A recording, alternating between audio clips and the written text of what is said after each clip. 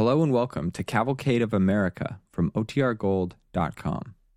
This episode will begin after a brief message from our sponsors. DuPont presents the Cavalcade of America.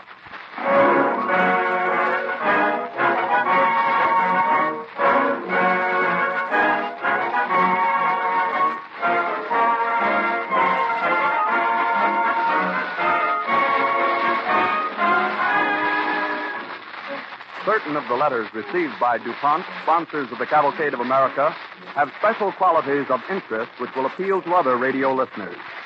Such a letter is this one, received recently, and written by a member of that famous organization of actors, dramatists, and composers, the Lambs in New York City. I beg to thank you for the Cavalcade program. They are delightful. Last night's program brought tears to my eyes, happiness to my heart, and gratitude to you. I've spent my life in the dramatic profession, on the stage, in pictures, and in radio. I'm 70 years of age. Recently, my hearing has become impaired. But I can hear the radio, and I want to tell you how much I enjoy your program. Thank you again. Such a tribute repays every member of our cast for the effort put into this entertainment. It is appreciated, too, by the DuPont Company, who sponsor these programs to spread wider knowledge of their service and their pledge. Better things for better living through chemistry.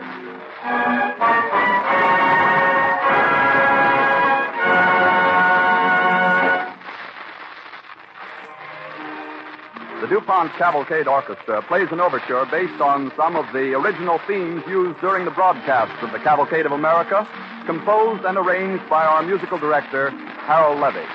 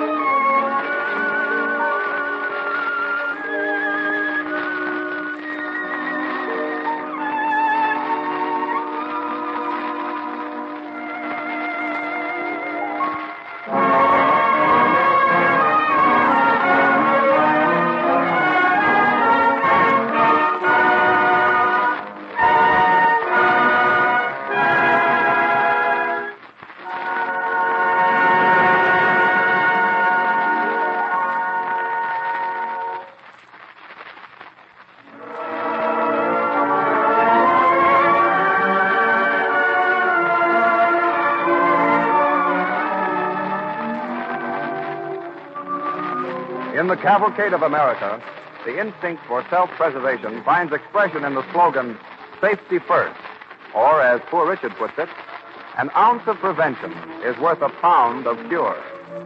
In December 1733, Benjamin Franklin, creator of Poor Richard, published an article on fires and how to extinguish them.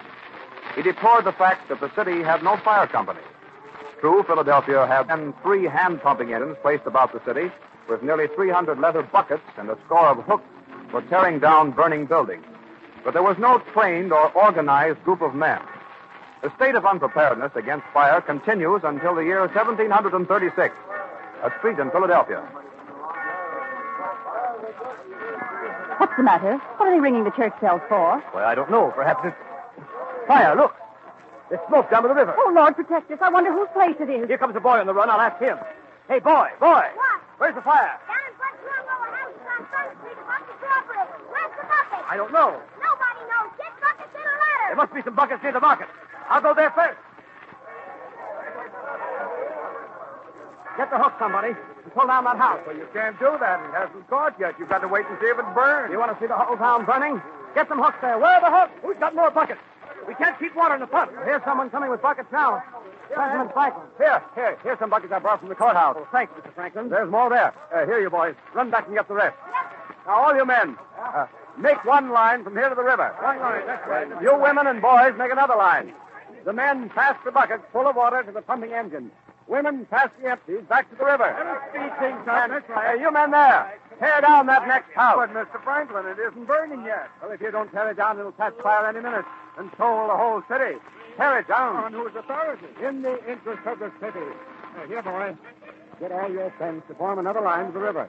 One more bucket brigade, and we'll give this fire a good fight.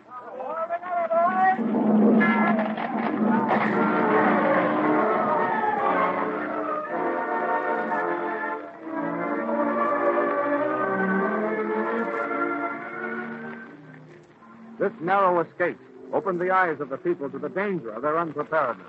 And when, soon afterward, Franklin began to organize the Union Fire Company for mutual assistance in case of fire, scores of men were eager to join him. But not satisfied with this precaution, Franklin took the next step and organized what is today the oldest fire insurance company in America. In April 1752, a group of distinguished and public-spirited citizens meet in the courthouse in Philadelphia to sign articles of association. Franklin is presiding. Governor Hamilton, yes, as representative of the proprietors of the province, your name should be first on this list. Very well, Mr. Franklin. If you'll put yours immediately under it. Gladly, sir. May I trouble you for the pen, Mr. Finch? We want no blot on our record. Here you are, Mr. Franklin. Thank you. Will you sign next? Certainly. Step up in turn, gentlemen. If the quill breaks, you will find a penknife in the drawer. Thank you, Mr. Franklin. The Philadelphia Contribution Ship for the Insurance of Houses from Loss by Fire. That's a pretty long title. We've already shortened it. We call it the Hand in Hand. The Hand in Hand? Yes, from the emblem. Here is a drawing of it. 4 hands clasped in Lady to London fashion. Very nice. Each hand seizes the next man's wrist. That's the strongest grip possible. It's almost unbreakable.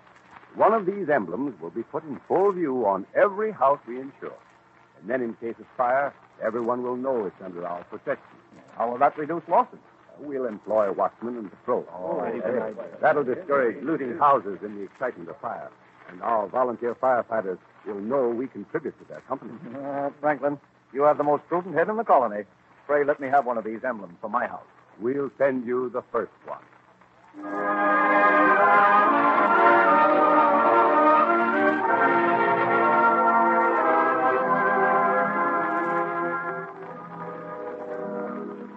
The hand-in-hand emblem was cast in the same factory where, a few months later, they recast the Liberty Bell. Until 1783, the contribution ship was alone in its field. But in that year, a fire was carried from one house to another by means of a burning tree. And several directors decided they would have to ask an extra premium for any house with a tree growing near it. Some other directors did not agree with this principle. It is discussed at a meeting of the directors. Oh, the whole thing, gentlemen. It is perfectly evident that a tree close to a house is an added fire hazard. Therefore, we ought, in fairness, put an additional premium on all such policies. It's also perfectly evident, sir, that our streets are lined with fine shade trees, that many of our best houses stand in beautiful groves of trees. I see no reason why we should penalize properties that adorn our fair city. It is not a matter of penalty, but of risk. Let us put it to a vote. All in favor of a new policy? Aye. Contrary-minded? No. The majority stands with me in this business. Then, sir, some of us shall withdraw and make it our business to insure houses with trees around them.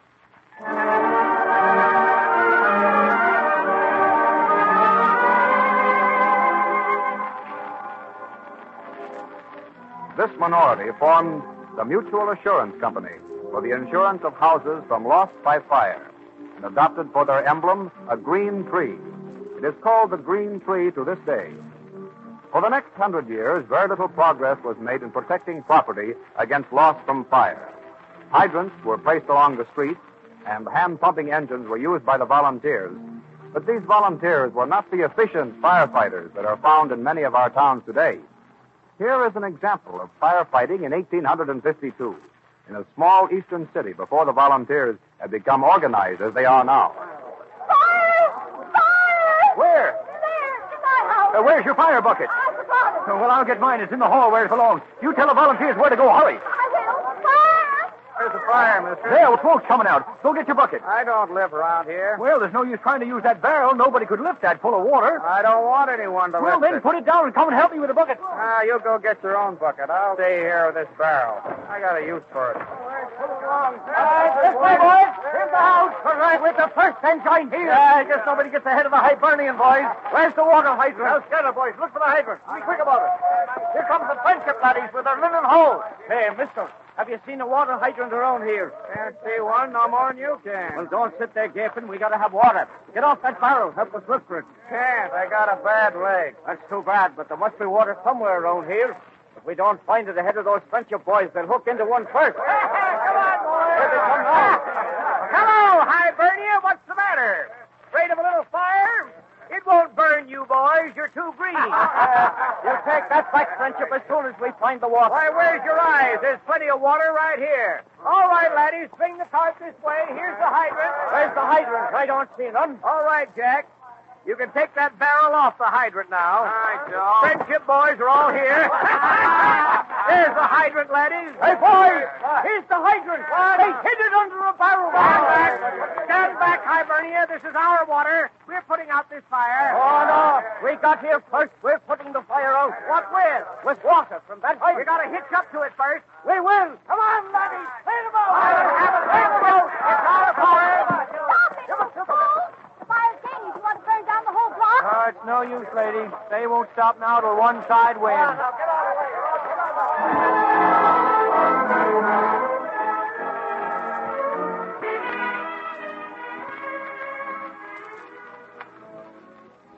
Then suddenly came one of those milestones that marked the progress of the onward march of the Cavalcade of America. On New Year's Day in 1853, a crowd of people have gathered in front of the shops of John H. McGowan in Cincinnati, Ohio, where for months they have been building the first practical steam fire engine for inventor Alexander B. Latta. Well, there she is, Mr. Latta, and she's a beauty. Yes, you've done a good job, McGowan. If it passes the test. We'll try it as soon as we get up more steam. Good. Oh, Mama, let's get nearer. I can't see. All right. Would you mind letting my little boy through? He can't see over your head. Thank you. Here you are, Johnny. Come on. Thank you very much. There we are, son. It's big, isn't it? And shiny. And that's Mr. Latta, the man who made it. I want to ask him about it. No, Johnny, come here. Are you Mr. Latta?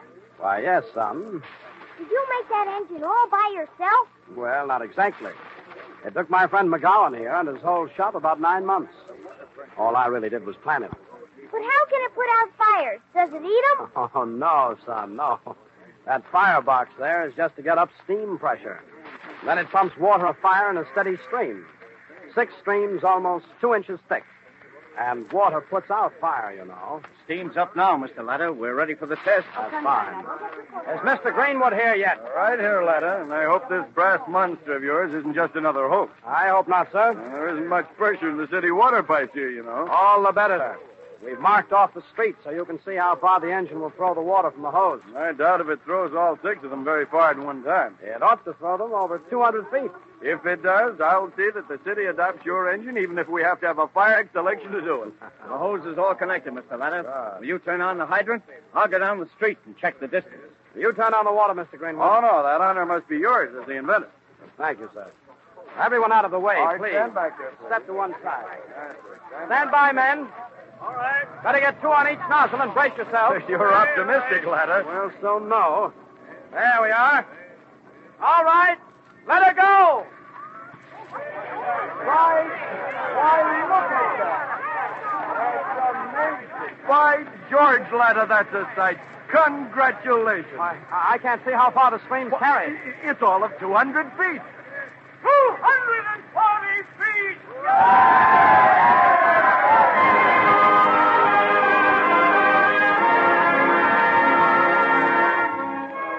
So Cincinnati had the first practical steam fire engine. And exactly 3 months later, also through the far-sighted civic efforts of Miles Greenwood, Cincinnati had the first department in America whose members were paid regular salaries.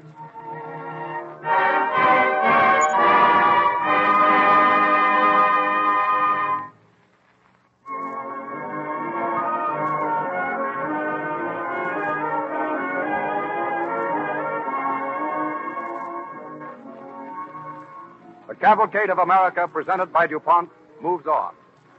American cities grew in size, but not in safety. Fire buckets were common equipment in public buildings and homes, until in 1905, a great invention based on chemistry brought safety a step nearer. It is evening, and a father comes home to his wife and children. Is that you, John? Hello. Oh, Daddy. Hello, son. What have you got there, Dad? I'll show you in a minute. Where's your mother? In the kitchen. Hey, Mary, come here. I'm making supper, dear. Oh, just a moment. Come on out. Gee, Dad, what is it? It's a funny-looking thing. Sort of like a tank. What is it you want, John? What? The baby's in the kitchen. I've got a kettle of deep fat on the stove. I don't like to leave it. Oh, look, I brought home a new piece of furniture. Furniture? That thing? What on earth is it? There's something for the front hall. A copper tank in my front hall? Well, I should say not. Well, anyway, just as long as it's handy. What for? Oh, come on back to the kitchen, John. I don't like to leave the baby. John, I smell smoke. Mom, Dad, Oh! quick! The kitchen's on fire!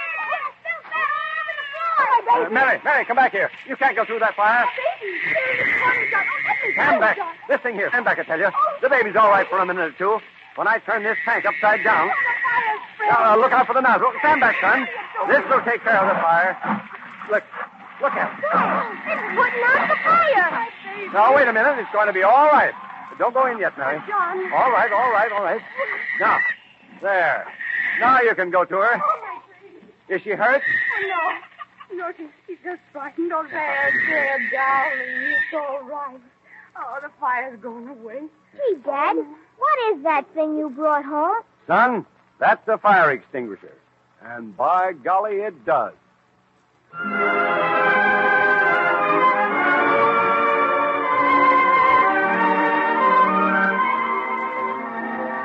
The first practical fire extinguisher was based on a simple chemical principle. When the cylinder was turned upside down, 2 chemicals mixed, generated pressure, and forced the liquid through a short hose.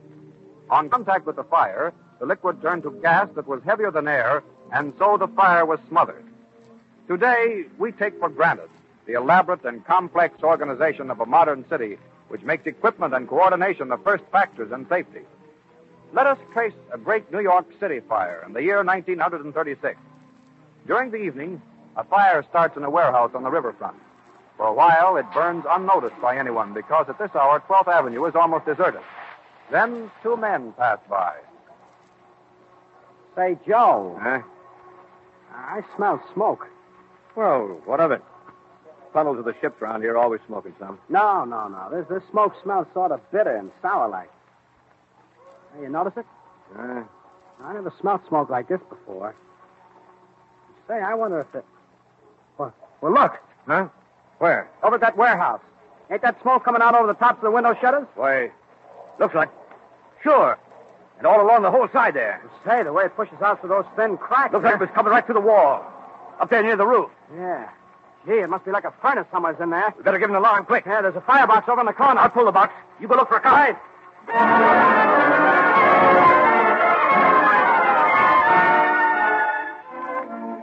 The instant a firebox is pulled, the alarm goes directly to the Telegraph Bureau in Central Park.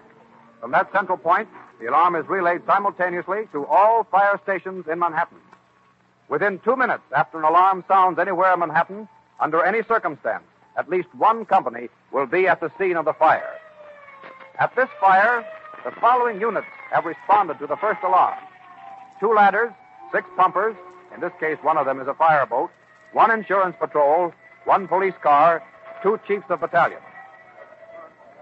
All right. I'll take over, Captain. Okay, Chief. Looks like we'll have to fight it from the outside. You been inside yet? Yeah, got an axe on that door now. It's locked. Where's the watchman?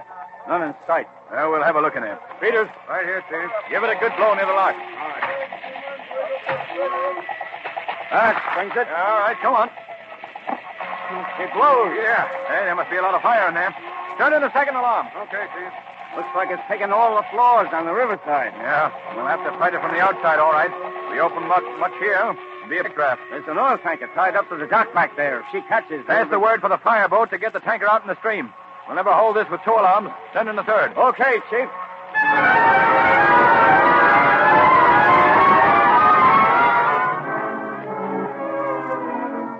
For the second and third alarms, 10 more engines, another fireboat, a rescue company with gas masks, 2 trucks or hook and ladders, a water tower, a fuel wagon, and a battalion chief arrive on the scene.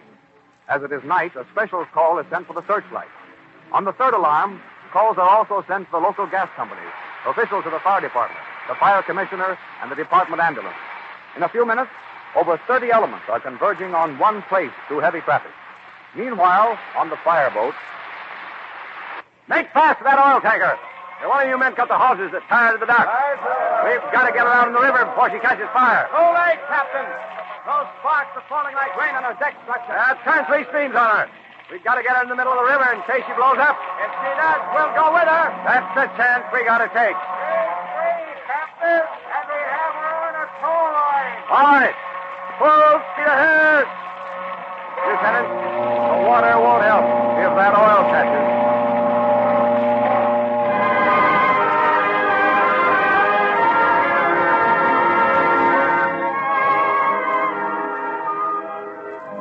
Hour after hour, the firemen on water and shore struggle with no thought to safeguard life and property.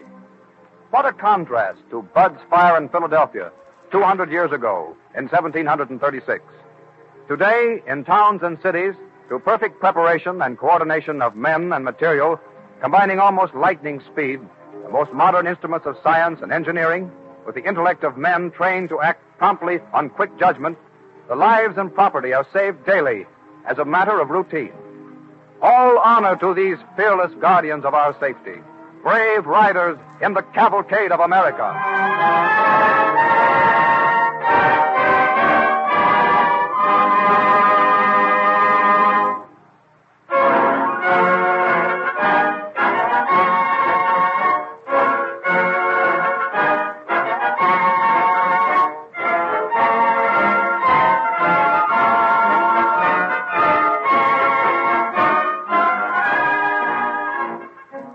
Stories told in this evening's program pay tribute to those whose job is to uphold the rule of safety first. But they can't do that work alone. You and I must do our part to make safety first more than just a slogan. A large number of products are available to help everyone to do things the safe way, and many of them have been contributed by chemistry. On the stage of this theater from which we broadcast, there is a good reminder of how chemistry aids safety first. Stage scenery is treated with a chemical to make it fire-resistant. An important development of DuPont Laboratories is a fire-resistant motion picture screen made of a coated textile for which DuPont's trademark is Fabricoid. This same safety principle, chemical treatment to defeat flames, has recently been made available for homes. Mattresses have frequently been the starting point of fires, but DuPont chemical products are now used by manufacturers to make mattresses fire-resistant.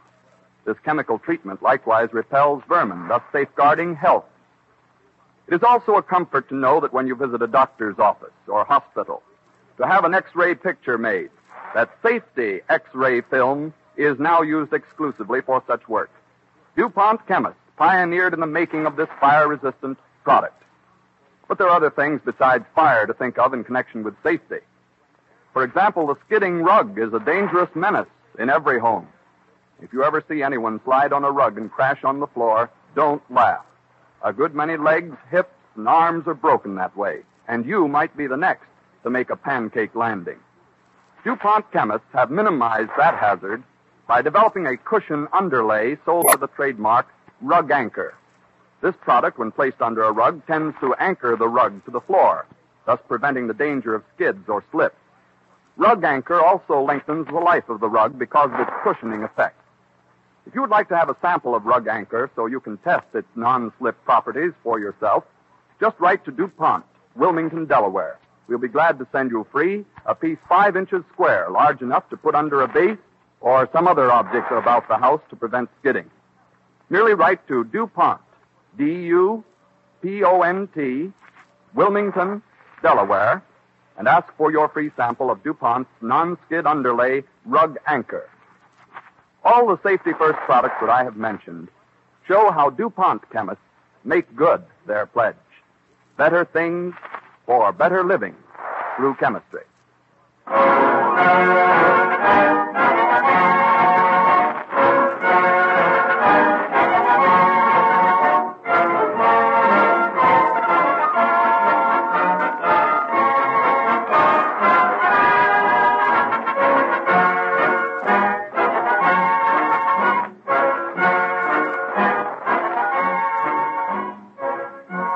In many communities, daylight saving goes into effect next Sunday morning. So Self-Reliance, the story of courageous American women, will be heard next week at 8 p.m. Eastern Daylight Saving Time, when DuPont again presents the Cavalcade of America.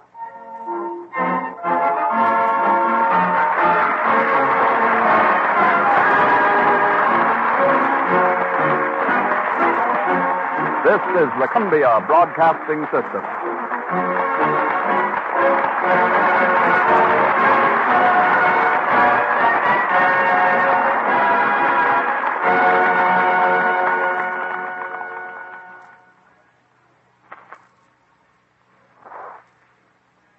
WABC, New York.